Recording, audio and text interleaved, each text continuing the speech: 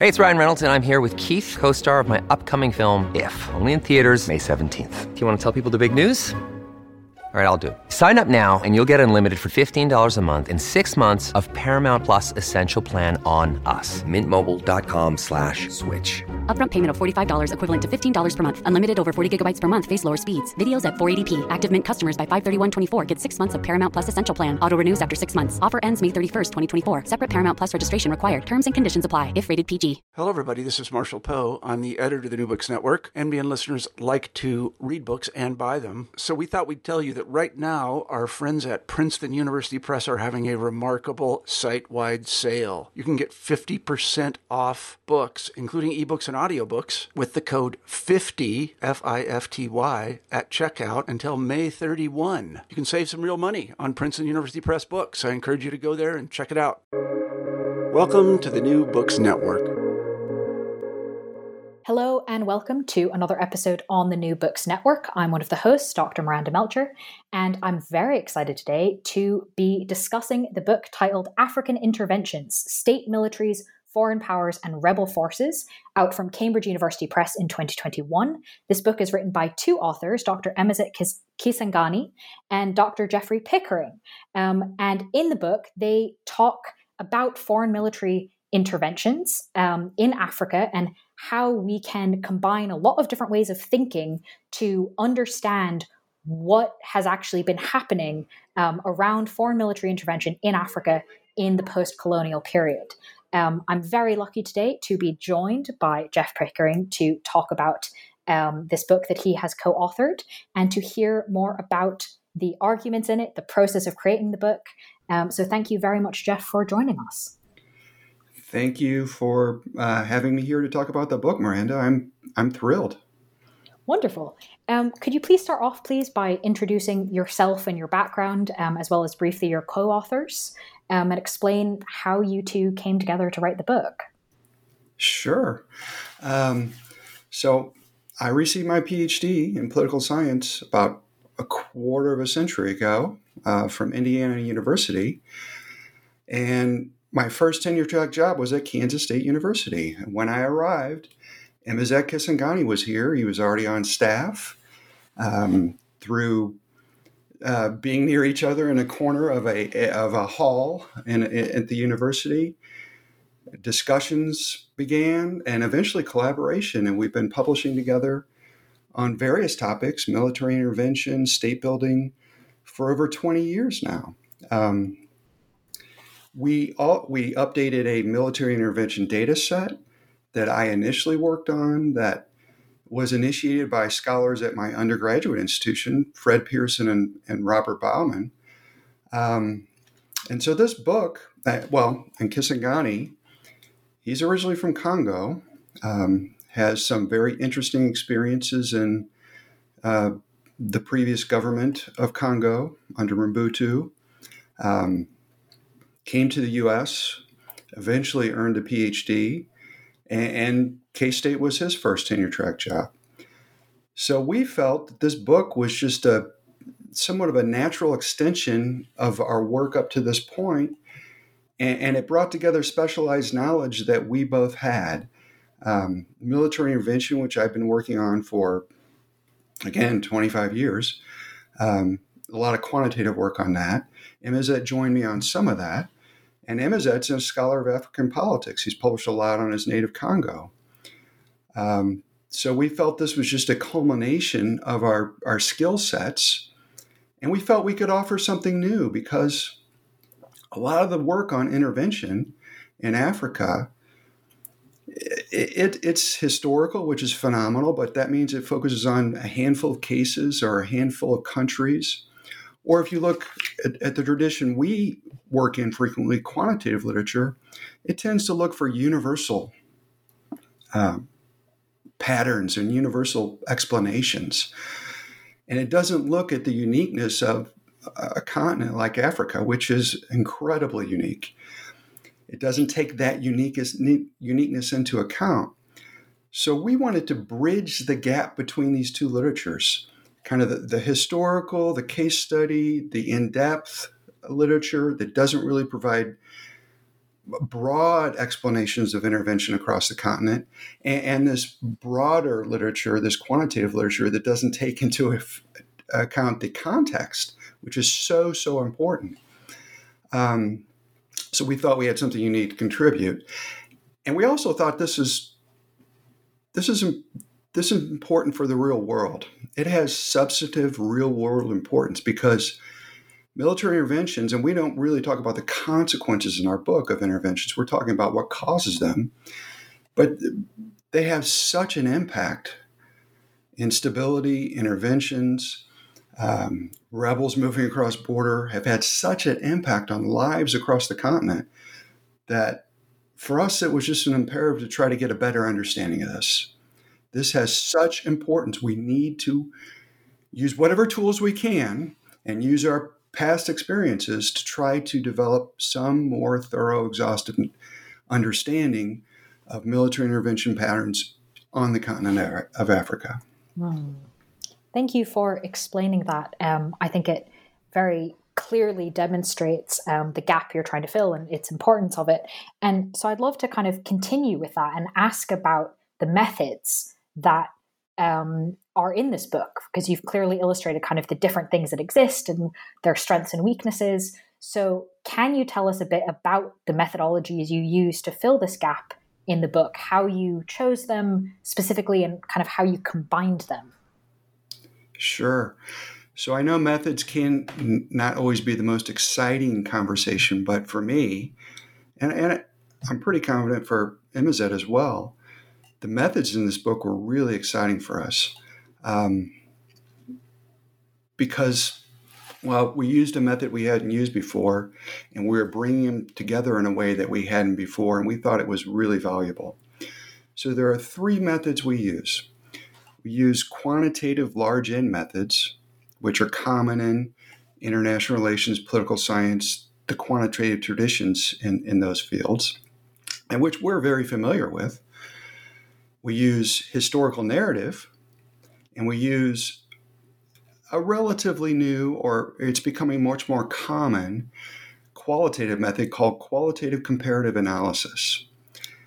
And each of these methods has strengths and weaknesses, limitations, advantages. And we thought by triangulating them, using them together, we could fill some of the gaps among them to get a better explanation. So, for example, the quantitative estimates we have in the book. People know quantitative scholars, quantitative research tends to be prized or valued because it has generalizable results. It can be more rigorous in some ways than other research, but it has limitations as well. The data are ultimately proxies, and they can be really rough proxies, especially on a continent like Africa. So our time period is from 1960 to 2015, and in older decades, or earlier decades, or even till today, some of the data from Africa, which depends on government reporting, can be really noisy, unreliable, or just not there, missing. So quantitative gives us kind of a first look. Our second approach is the historical narrative, to put some flesh around these different incidents of military intervention. And this is a place, Miranda, where I think we really made a neat contribution, and for me, a fun contribution. So we go in and we try to piece together, craft narratives for 450 military interventions over this time period by different actors. Some of these cases are going to be found in secondary histories, are going to be found in histories of French military activity on the continent, or large-scale events, wars, or something like that. But a lot of them, for our measure of military intervention, it is any time national troops cross a border into another state, presumably on purpose, not just an accident, not on a training mission or not some kind of accidental border crossing or something that wasn't initiated by the government. So our data set includes a lot of small events, a lot of events like chasing rebels across borders or attacking rebel outposts across borders, which are one-off quick hits that aren't going to be found in secondary histories. There's even a interaction of chasing cattle rustlers between Uganda and Kenya, which it depends on. Apparently, some of these were purposeful, and they did lead to casualties. I actually had a nice conversation with the Ugandan military attaché earlier this spring about this series of episodes. But you're not going to find a lot in history, secondary history work, on historical work, on cross-border raids to target, specific cross-border raids to target cattle rustlers or rebel outposts. So what we had to rely on is news sources, mainly contemporaneous sources from the time of these individual events, and try to piece them together to build a narrative of what occurred. And I think this is it's very unique for our research history, the type of research we've done in the past, but I think it's pretty valuable because it's creating a lasting record of these events. The third method is qualitative comparative analysis, QCA. And again, this is becoming more common. It's a qualitative method that uses Bayesian logic to produce combinations of variables that need to be present or absent in specific cases of military intervention or specific categories of military intervention. And we'd never used this method before. We learned it for this book. We find it incredibly valuable. It produces these, what they call recipes of different variables, which they call conditions in QCA. That's the QCA terminology. For each specific intervention, although we had to do it in a more broad way, but I won't get into that. But that helps us to understand in a way that quantitative work doesn't, the fact that there are different pathways that can lead to this outcome of military intervention. And different interventions by different countries at different periods, there are different causal chains. And social scientists call this equifinality, that there are these different paths to get to that outcome. QCA helps to capture that. QCA has weaknesses as well. It abstracts in a way, not as much as quantitative work, but it's still abstracting from reality. Can't handle a whole bunch of variables, a whole bunch of conditions. So you have to have some strong theoretical priors or some strong evidence of what you think is going to be important in these different cases. But when you combine QCA with these narratives that we help to develop with quantitative work, we think that helps to produce a pretty compelling argument about who intervenes, why, what type of interventions tend to take place. So again, methods aren't the most exciting for some people, but for us, the methods were really exciting in this book. Well, thank you for explaining that, because I think for a lot of us, methods can be quite exciting when they let us do things that we've not been able to before, or look at things in different ways. And I personally find that combined methods can be often the most exciting, because you can kind of overlap things, almost like creating a kaleidoscope or creating a Venn diagram. There's a lot of possibility there. So I'm glad that you highlighted methods in your introduction and have described them in the book, because I think it's a really key part of what makes the book interesting, even for people who maybe don't care about what you've used it for. If you might not be interested in African interventions, though you really should be. But if you're not, there's still a ton to learn about, how do we use different methods to answer different kinds of questions? But I do want to stick with, obviously, the argument of the book and the content that I found quite interesting, and ask you a bit about some of the kind of pieces that come up in the book through the use of these methods. And so the first thing I want to ask about is pulling a little bit on something you've already mentioned around borders and how borders are so important for understanding foreign military interventions. So I'm wondering if you can explain for us a little bit about the significance of the concept of border fixity, of borders not moving, in understanding African interventions? Yes, I'd be happy to. And I'm happy to hear that you're excited about methods. I think methodological pluralism is so important, and I and so many others get frustrated with methodological purity of different camps of scholars. We really need that kaleidoscope that you talked about. It's vital. We're looking at complex events here, and it takes different tools and the combination of different tools to try to bring some level of understanding to them. So border fixity. So this is a concept that's underlying the entire book, helps us to highlight what we want to focus on in terms of explanation, because we think this is a foundation of understanding for intervention throughout the continent. Border fixity is the deep set norm that borders are immutable. They're sacrosanct. And there are historical reasons for this, and it's evolved over time, and the norms become more ingrained. And there are exceptions. Eritrea has emerged, South Sudan's emerged, but it's been a powerful norm in Africa for nearly all post-independence states.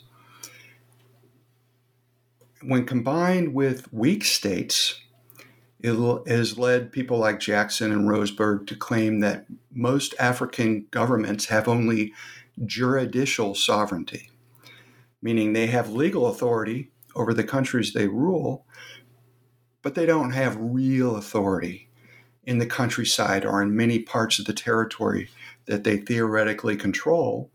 And for some countries, I mean, their reach doesn't really get far beyond the capital city. This notion of border fixity and the weakness of states, many African states, is really important in terms of how you think about what causes military interventions on the continent, between African states especially. If countries don't conquer other countries, if they don't take and acquire territory from their neighbors, that has pretty important implications for the use of military force across borders, military intervention. It means that national militaries in many of these countries, historically, are as much or more for domestic security than they are for defending territories and borders. And it also means that the primary interstate, state-to-state threat many of these governments face isn't foreign armies. Foreign armies aren't going to take their land. Foreign armies aren't going to depose them, or rarely. Their primary threat are native indigenous rebels, outgroups that aren't in power at the time, who move across borders, who build sanctuaries, who take refuge in neighboring countries and then attack and represent a threat from across the border. If your primary threat are indigenous rebels, transnational rebels, that changes the calculation of military intervention substantially on who you're intervening against, what type of intervention you launch. And again, from the tradition we're working from, the traditional quantitative literature on military force, it often looks at state-to-state variables or interactions, what's called dyadic interactions, to try to explain patterns of military force and military intervention. And a continent like Africa with border fixity, it's kind of missing the boat, because the threat isn't coming from a rival state. It does. There are rivals in Africa, and our book goes through some of these cases and some of the interactions. But many of the threats aren't from state actors. So that changes the context and the explanation of military intervention pretty dramatically. And we give an example, I think a really good example of the continuing power of border fixity, and that's Rwanda in the Second Congo War, what was called Africa's First World War. Of course, Rwanda, clearly the most powerful military in Congo's east. They fought a pitched battle in Kisangani with Uganda and emerged victorious. There was no time during the war, after the war, that the Congolese had anything resembling a national military that could have ousted Kigali's army. No time. And Kigali was profiting off the war. The UN has documented the amount of diamonds Rwanda has sold and the wealth generated. And Rwandan President Kagame publicly said, this war is self-financing. And how is it self-financing? Natural resources that were being exploited, extracted from Congo's east. Even with all that, the fact that the Congolese military really couldn't defend its borders, Rwanda's profiting. Rwanda has security interests because of Hutu rebels who have, to this day, potentially are a threat to the regime. Despite all that, and despite when the war, when Rwanda initially sent troops in, they claimed there needed to be some reconsideration of territorial boundaries based on historical reasoning. The borders went back to their pre-war formation as soon as the war ended. So that's an example of border fixity and the fact that it doesn't really reflect some of the realities on the ground. Now, this goes beyond our book. We ended into 2015 just because we had data only that went to 2015. We're building off this data set, and to be reliable and be consistent, we didn't want to go further at this time. But of course, Rwanda is now accused of being active, along with the M23 rebels within the East because of those same security reasons. But the borders remain in the same situation they were in the past. Very interesting. Thank you for explaining that sort of in theory and in practice, as it were. I think that is a very powerful example to illustrate the concept and kind of how it's had so much staying power. And I want to sort of stay on this idea of the biggest threats not being other state actors, because one of the other things that you look at in the book in terms of why are there foreign military interventions is the idea of mass unrest or economic pressures like inflation, both of which are relatively common, not just in Africa, and particularly mass unrest around things like inflation, food price rises, etc. Through your analysis, how much are those kinds of reasons, again, not the traditional threat of another state, how much are those kinds of reasons helping explain why, for example, non-colonial, non-African states might intervene in Africa? Excellent question. So I'll start with a couple qualifiers or some groundworks. Start by saying Kisangani and I have published a lot on the idea that these type of influences, these domestic influences, can lead states and leaders to dispatch their forces into other countries. In the international relations literature, this is called diversionary theory, or the notion that states use force across borders not only because of strategic or national security interests,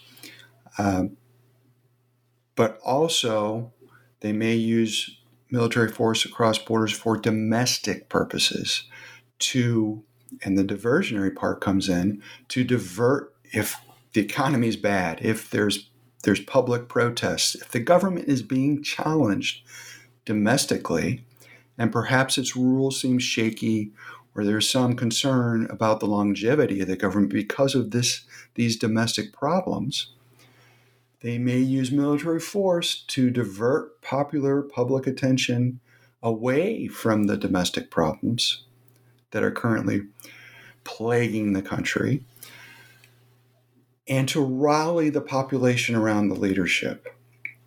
So that's one qualifier. The second is that you focused on non-colonial states, and we divided up our analysis throughout the book on different groups of states, with the assumption that colonial states with deep historical ties like France that intervene, their reasons for intervening are probably different than non-colonial external actors. And African states, when they intervene, if they intervene to support a neighbor or a friendly regime, as opposed to attack a hostile regime, these are all probably different dynamics. So we categorize the different types of interventions. On non-colonial interveners, we find some of the traditional variables that are highlighted by, say, realist scholars, or in many of the Cold War histories that you're going to read, are important for superpower interventions during the Cold War. Things like alliances, military capability advantages. In the foreign policy literature, foreign policy analysis literature and political science, there's this notion that states have foreign policy roles, and there are ways to get at these and to operationalize these. And clearly the two superpowers during the Cold War had global roles that helped to influence their actions throughout the world, but including in Africa.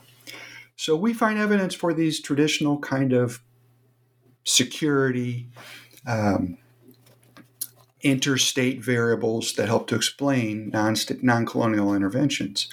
But what might be interesting, and this is building on this past research we've had, is that we also find evidence that there are diversionary pressures behind some of these interventions, that some of these interventions took place. Now, there may have also been, and oftentimes there were, strategic or security reasons for the interventions to take place. But at the same time, they occurred during periods of unusual and high levels of mass unrest, popular protests, riots within countries. Based on the historical data, we have the trends and these type of mass phenomena. So, for example, we find only two hostile U.S. interventions throughout the entire sample. 1986 bombing of Libya, after the bombing of the discotheque in Berlin. 1998, the Clinton administration missile attack in Sudan, targeting Al-Qaeda, but also some Sudanese facilities. These both occurred, again, traditional security reasons for doing both these, but they also happen to occur at times of mass protests based on long-term trends that were out of the ordinary. And when you look at QCA, mass protests in combination with stable economic growth patterns. QCA would argue those domestic variables help to explain those events as well. Another one that I find fascinating, so as I'm sure the listeners know, Cuba's involvement in the 70s in Africa was incredibly consequential. Two massive interventions, which the historical record shows they largely drug the Soviet Union along behind them in Angola and Ethiopia. And this is the value of something like QCA, that these things aren't necessarily brought to the forefront without some of these methodologies to try to get us to look at things in different ways. QCA suggests that those massive interventions were in part caused by discord, some kind of disagreements and unrest based on these measures within Cuba's ruling elite. And interestingly, there's some historical work that supports this, that reinforces this, that finds that there was disagreement about these interventions. Even Castro was reluctant with Ethiopia. He didn't think the new regime was sufficiently socialist revolutionary enough. So there was disagreement, there was discord, and some of the actors arguing at the time for intervention were arguing to intervene for domestic reasons, to revitalize the revolutionary zeal of the public in Cuba, that this was necessary to keep the spirit of the revolution going forward. It was a domestic argument in the midst of this discord and controversy over launching the interventions. Now, we don't have the full picture. Some scholars have gone and have had access to Cuban archives, but we don't have the full picture until the archives are fully accessible.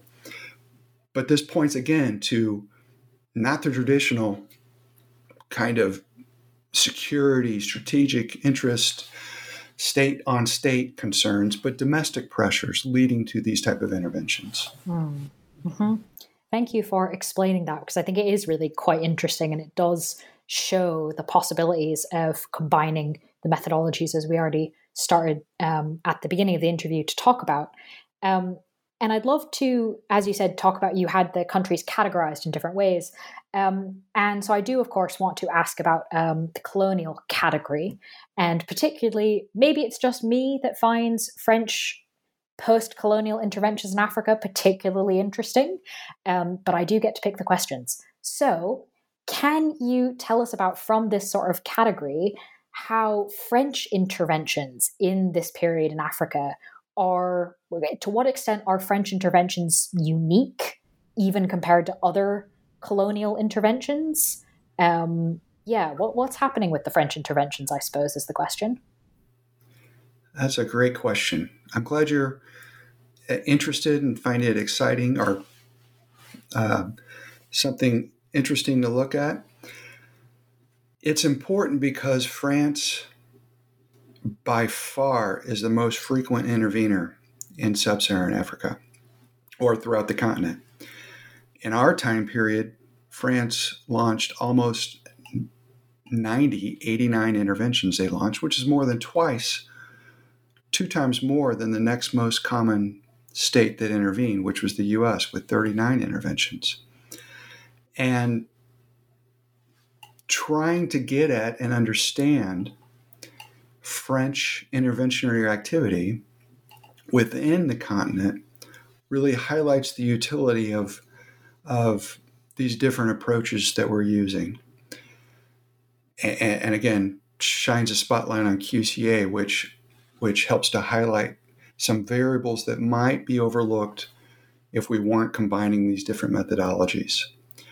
So going back to the foreign policy literature on foreign policy roles, we find, and we operationalize foreign policy roles, and they're placed within the QCA, and we build on the historical work, which has emphasized France's historical ties with the continent.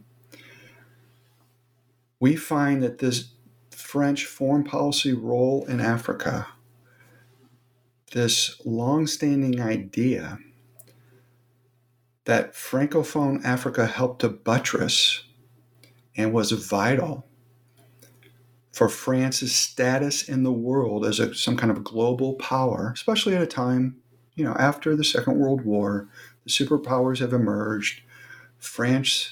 European powers are receding in terms of global influence. Colonialism is wound down. Successive French governments viewed France's role in Africa as a way to bolster their influence, as vital to the French foreign policy apparatus. And there are complex histories here. Our methodologies don't really get into. We describe the history, we describe the secondary work, don't really get into the details of the creation of these roles. We just try to determine if these roles have an impact on the interventionary activity. So there's a lot of background that I mean, some writers claim that France's attempt to have continuous influence on Francophone Africa stems from, they call it a Fashoda syndrome, the infamous 1898 event where French colonial forces backed down in a confrontation in Sudan with British colonial forces. Whatever the cause, France has had this historic role, and successive administrations have taken this role as being important. Even presidents who've come to power claiming they were going to initiate a dramatic change in the French role in Africa, like Mitterrand, the first socialist president in the Fifth Republic, is going to cut back the French military role. It's going to be a dramatic new relationship. What happened? It persevered. And 2 years later, a year later, he's defending the French military role on the continent. So given all this, given this foreign policy role and these historic ties France has had, what we find, not surprisingly, is that most French interventions on the continent are designed to shore up friends of France, leaders and regimes that have friendly ties, close ties with Paris, who Paris views as in their national interest to maintain these people in power. So most French interventions, 80%, are supportive of allied or aligned regimes on the continent. Now, some of these, and again, we're talking about what causes the interventions. We don't delve into, we'd love to. There are so many interesting topics to delve into. We don't delve into the consequences necessarily, although we do in interweaving different patterns of intervention. Some of these folks were pretty despotic, brutal rulers. I mean, brutal dictators. And some of these French operations were very controversial. Operation Turquoise after the Rwandan genocide. It's pretty clear that the French military helped to protect and helped perpetrators of the genocide to escape, including some of the leadership. So many of these were controversial. Many supported distasteful regimes. On the other hand, France also limited human rights abuses in some countries, and eventually they moved against, for example, Bokassa in the Central African Republic, a horribly brutal leader.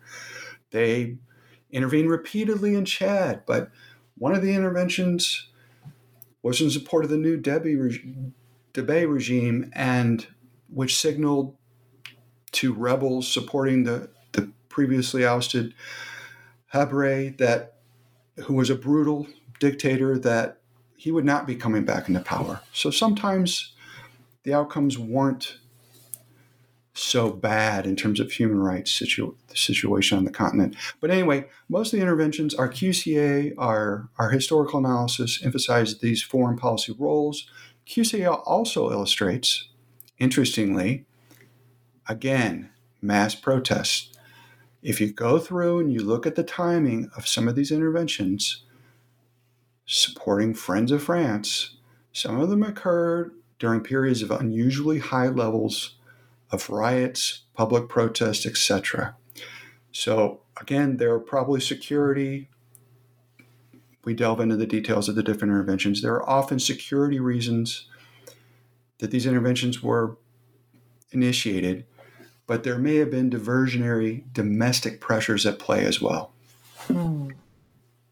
Thank you for explaining that, because I think even without doing massive quantitative analysis the way that you have, France, the number of interventions alone really kind of catches notice, if only in one sense, because it keeps happening even now. So it shows up in the news more often than others do. And so it's really interesting to kind of delve into that and go, okay, hang on, what's happening here? So thank you for explaining that.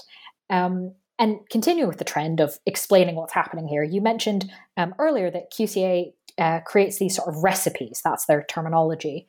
to explain pathways or explain instances of hostile military intervention and kind of how that happens. So you've already given us a whole bunch of examples, which is brilliant, but I'm wondering if you can maybe use one example to illustrate one of the recipes. You have, obviously you have more than one in the book, but in the interest of time, if you could introduce us maybe to one of them. Sure. So in terms of hostile interventions by African states on the African continent, Sure. One thing we find is that, and again, this is something that I don't think you would find in traditional approaches to these subjects, is that really bad economic situations in African countries seem to coincide with military interventions. For example, Angola. The Angolan economy was in free fall, or was suffering in the 90s.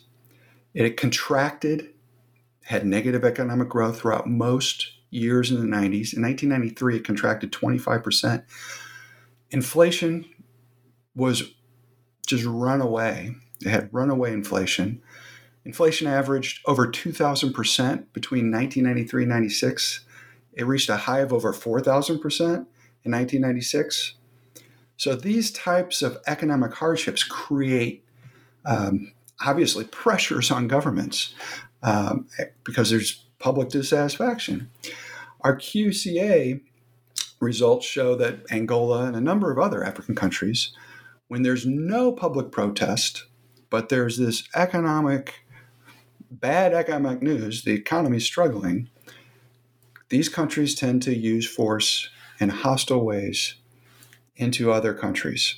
And the assumption is, well, we think that if there was repression, if there was public protest as well, there might be repression instead of external military intervention. But getting back to Angola, so Angola economy suffering in the 90s, 4,000%, over 4,000% inflation in 1996. Angola intervenes in the first Congo War in 97 and in the second Congo War in 98. Now there are security reasons to do this. They want regimes in Kinshasa that oppose the United Rebels, that oppose their native indigenous rebels, that don't allow them to use Congolese territory for bases, etc. And they also gained access to oil rights after the Second Congo War, when they intervened in the Second Congo War. But at the same time, when your economy is collapsing, it seems likely that that also played some role in the decision to start a foreign military intervention, a venture. So that's one example of a no public protest, significant levels of public protest, and a disastrous economy has led in many African cases to hostile interventions into neighboring states. That's a good example as well to illustrate that pathway, because at first glance it does look kind of odd. So thank you for illustrating that for us, and also sort of demonstrating kind of the usefulness of having recipes and pathways to not to assume that everything works the same way, but to help us see connections where we might otherwise not be able to. I wanted to ask about another kind of intervention that you've already mentioned, right? Obviously that answer was about hostile military intervention, but you've also mentioned that this data set includes supportive military interventions and that France was quite often doing that kind of intervention. But I'm wondering if you can explain kind of what the dynamics are and what that looks like when it's African countries launching supportive military interventions for other African countries. Sure. And that occurs more than one might think. A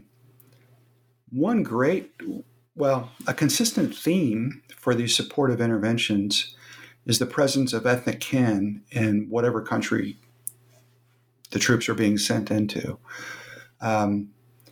Really good example are the Mano River states in West Africa. So Guinea, Sierra Leone, Liberia.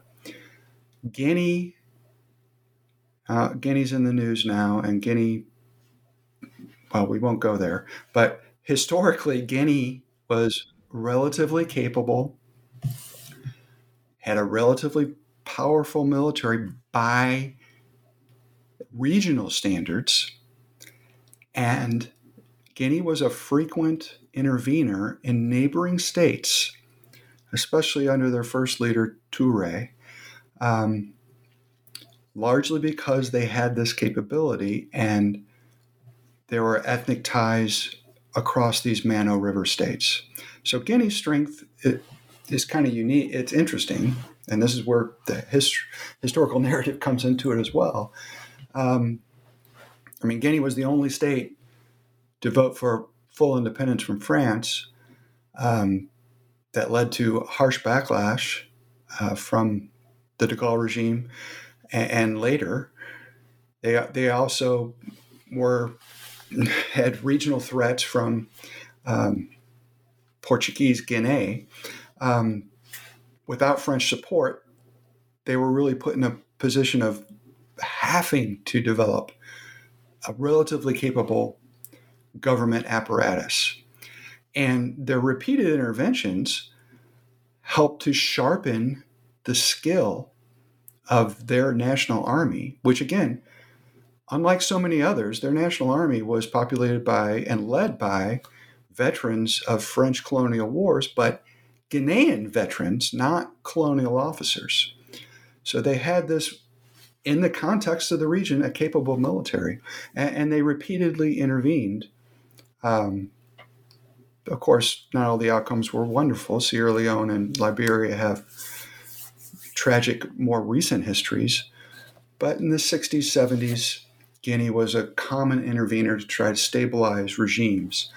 Another thing, which actually was really kind of shocking to us, so we have this notion of foreign policy roles. We follow a standard procedure to try to look at them and test them and put them in the QCA models. And we test them across all our different types of states and interveners.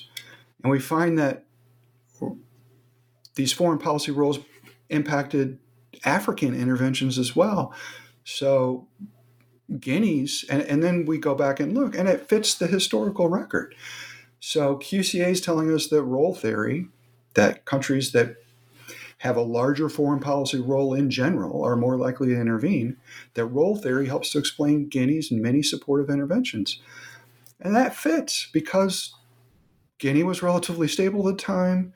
Touré was in power for a very long time. He felt he was a vanguard man on the African scene, that he was one of the leaders of the African socialist movement. So it makes sense that he would send troops to stabilize friendly socialist leaders in neighboring countries. Now, again, so, and Miranda, whenever I talk or we talk about these different leaders and capable military, and they do intervene in supportive ways a lot, you have to step back. I mean, the Touré regime was brutal. There were notorious labor camps, many people killed.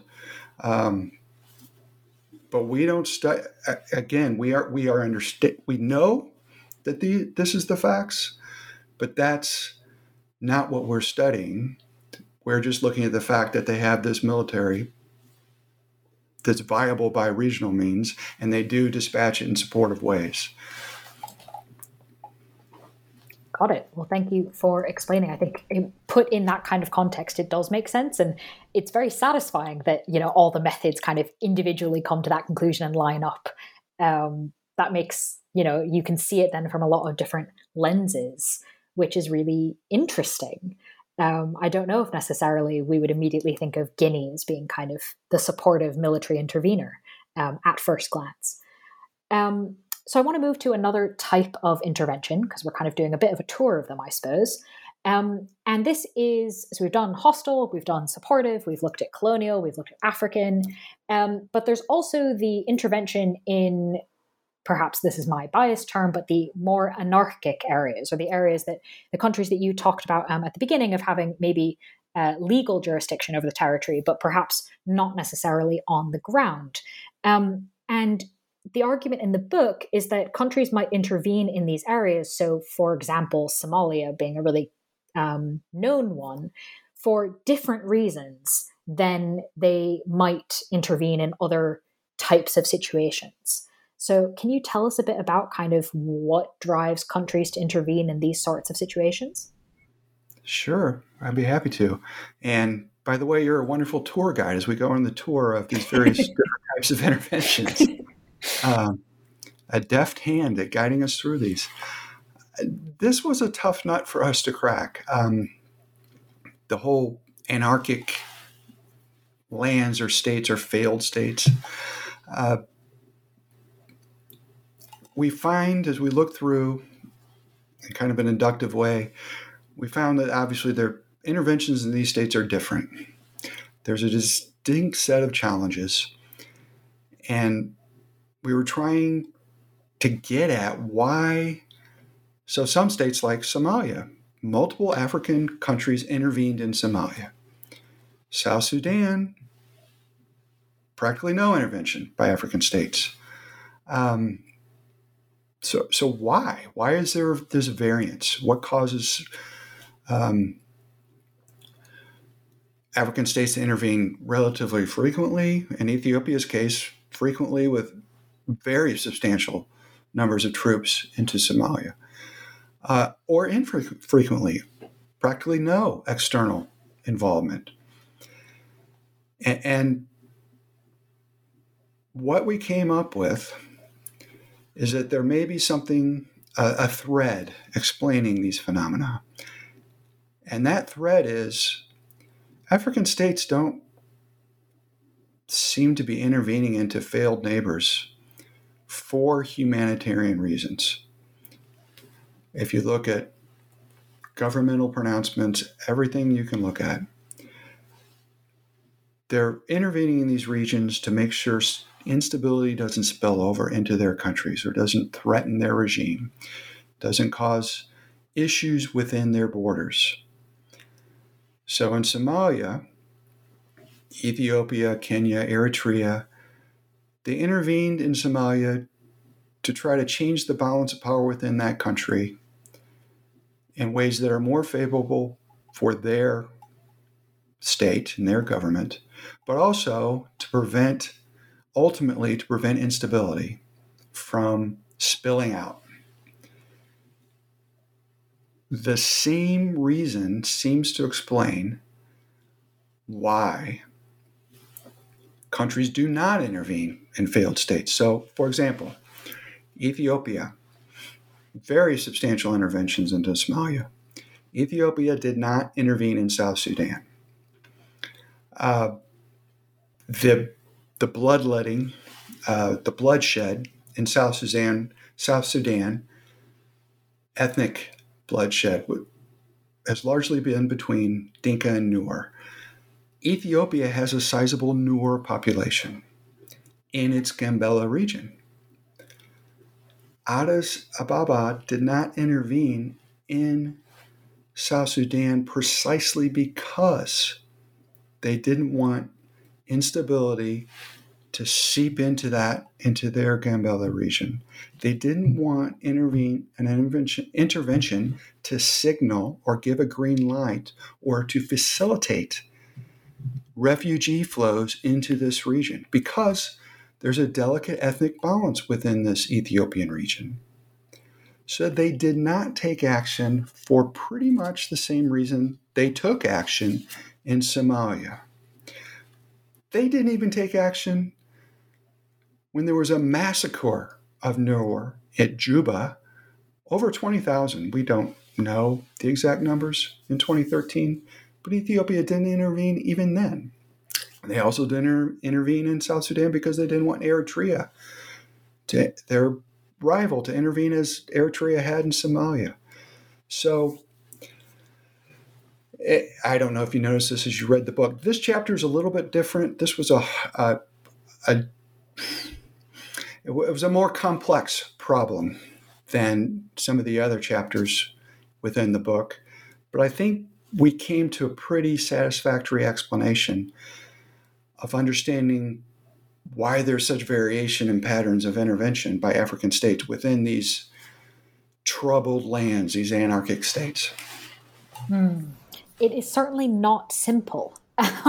There's no straightforward answer, but I think the book does do a really good job of picking through the pieces and almost kind of picking them up and turning them around and going, okay, hang on, what's happening here? And what happens if we look at it this way? What happens if we look at it this way? How does that change and deepen and enhance our understanding? Not about kind of trying to come up with one simple answer, but trying to kind of put everything within the conversation, or kind of put all the pieces on the table, as it were. So in terms of putting all the pieces on the table, as we come to the end of our tour, I suppose, obviously very much a highlights tour. I will say to listeners that there's a lot of other examples and detail in the book that we've not been able to fully go into.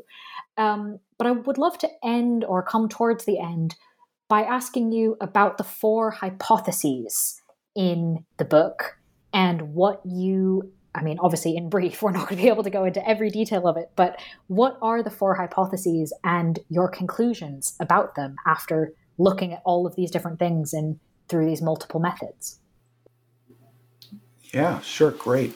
So the 4 hypotheses, the first one goes back to that diversionary idea, and that is that governments use military intervention basically for domestic reasons, or in response to some kind of domestic political, economic difficulties.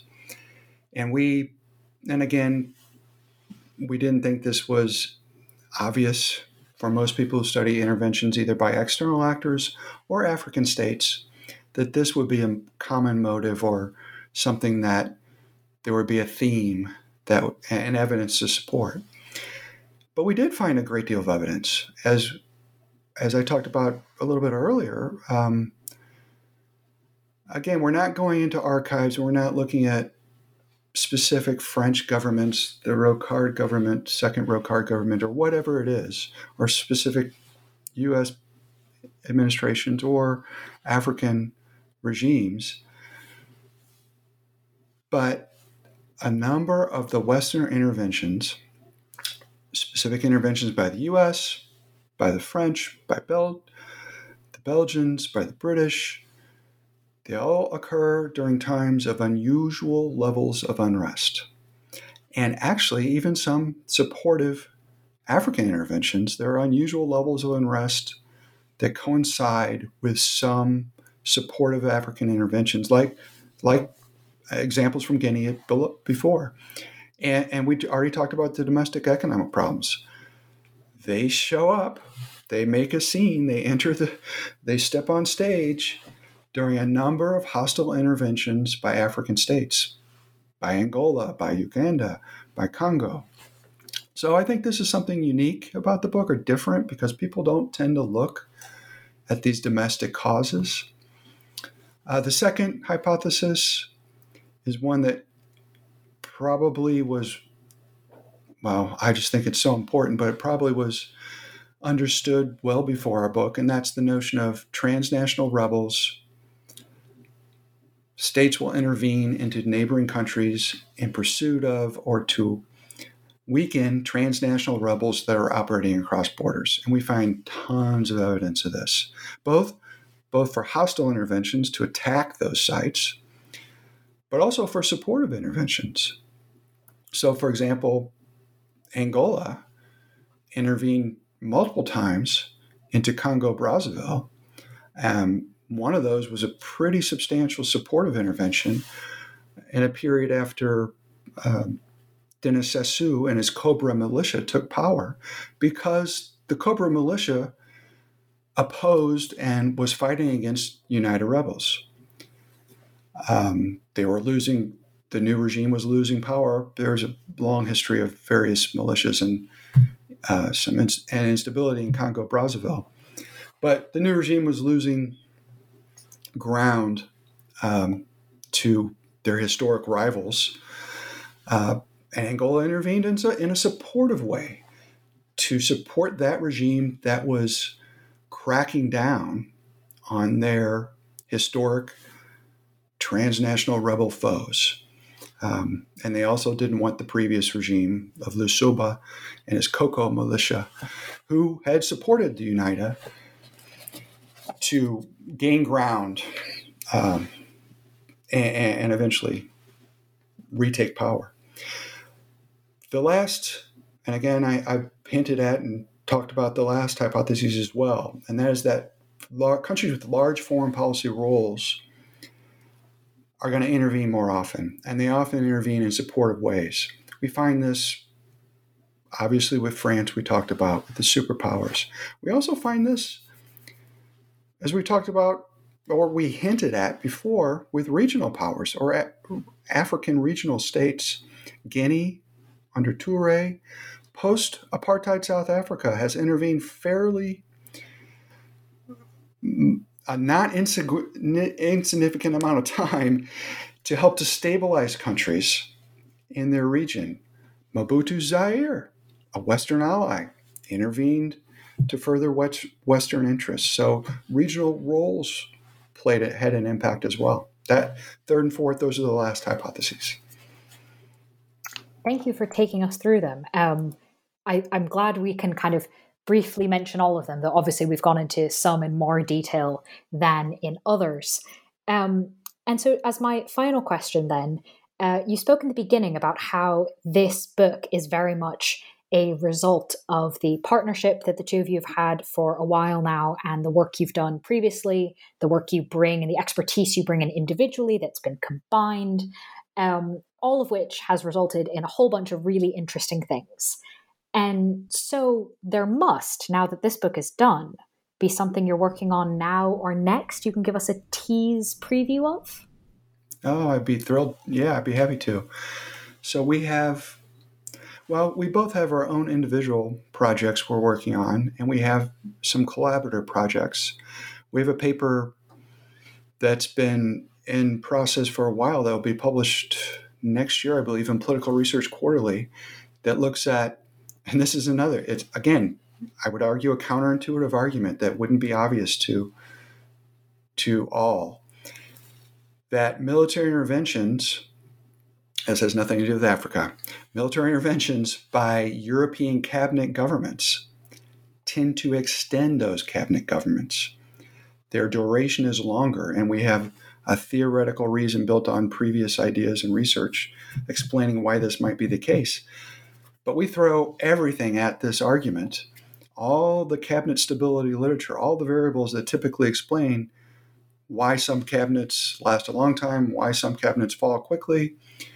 And we throw all that at it, and then we add in interventions, and we find that, yes, governments that intervene abroad do tend to last longer.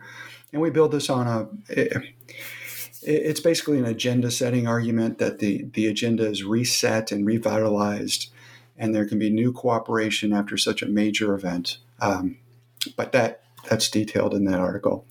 We also have a project, and we've really just started this, on leaders in Africa and military intervention, or the use of military force.